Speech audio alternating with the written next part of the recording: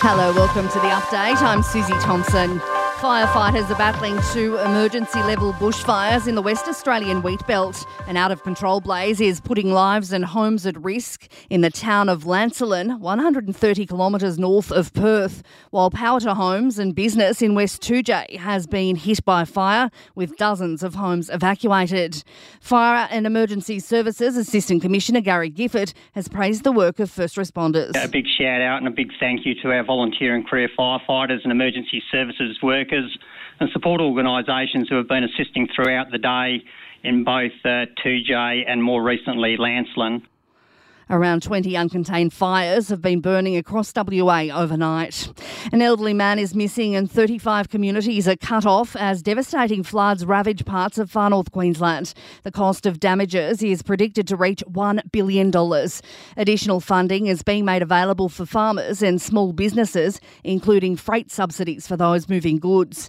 Federal Emergency Management Minister Murray Watt says there's a lot of work to be done. We're able to announce again joint funding between the federal and Queensland government for the beginning of support for farmers and small businesses who've been affected by this. I can see for myself that there's been a lot of impact on farms and small businesses around this region and they need our support.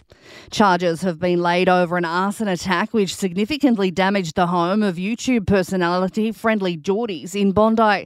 Sydney police have confirmed a 37-year-old man who's an associate of the Alameddine crime family has been arrested at Silverwater Jail in the city's west, charged with several offences. Officers expect more arrests to be made in the coming days over the incident 13 months ago.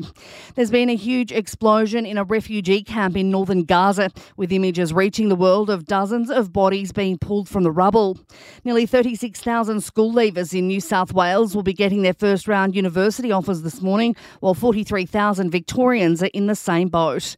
Sport and entertainment are next.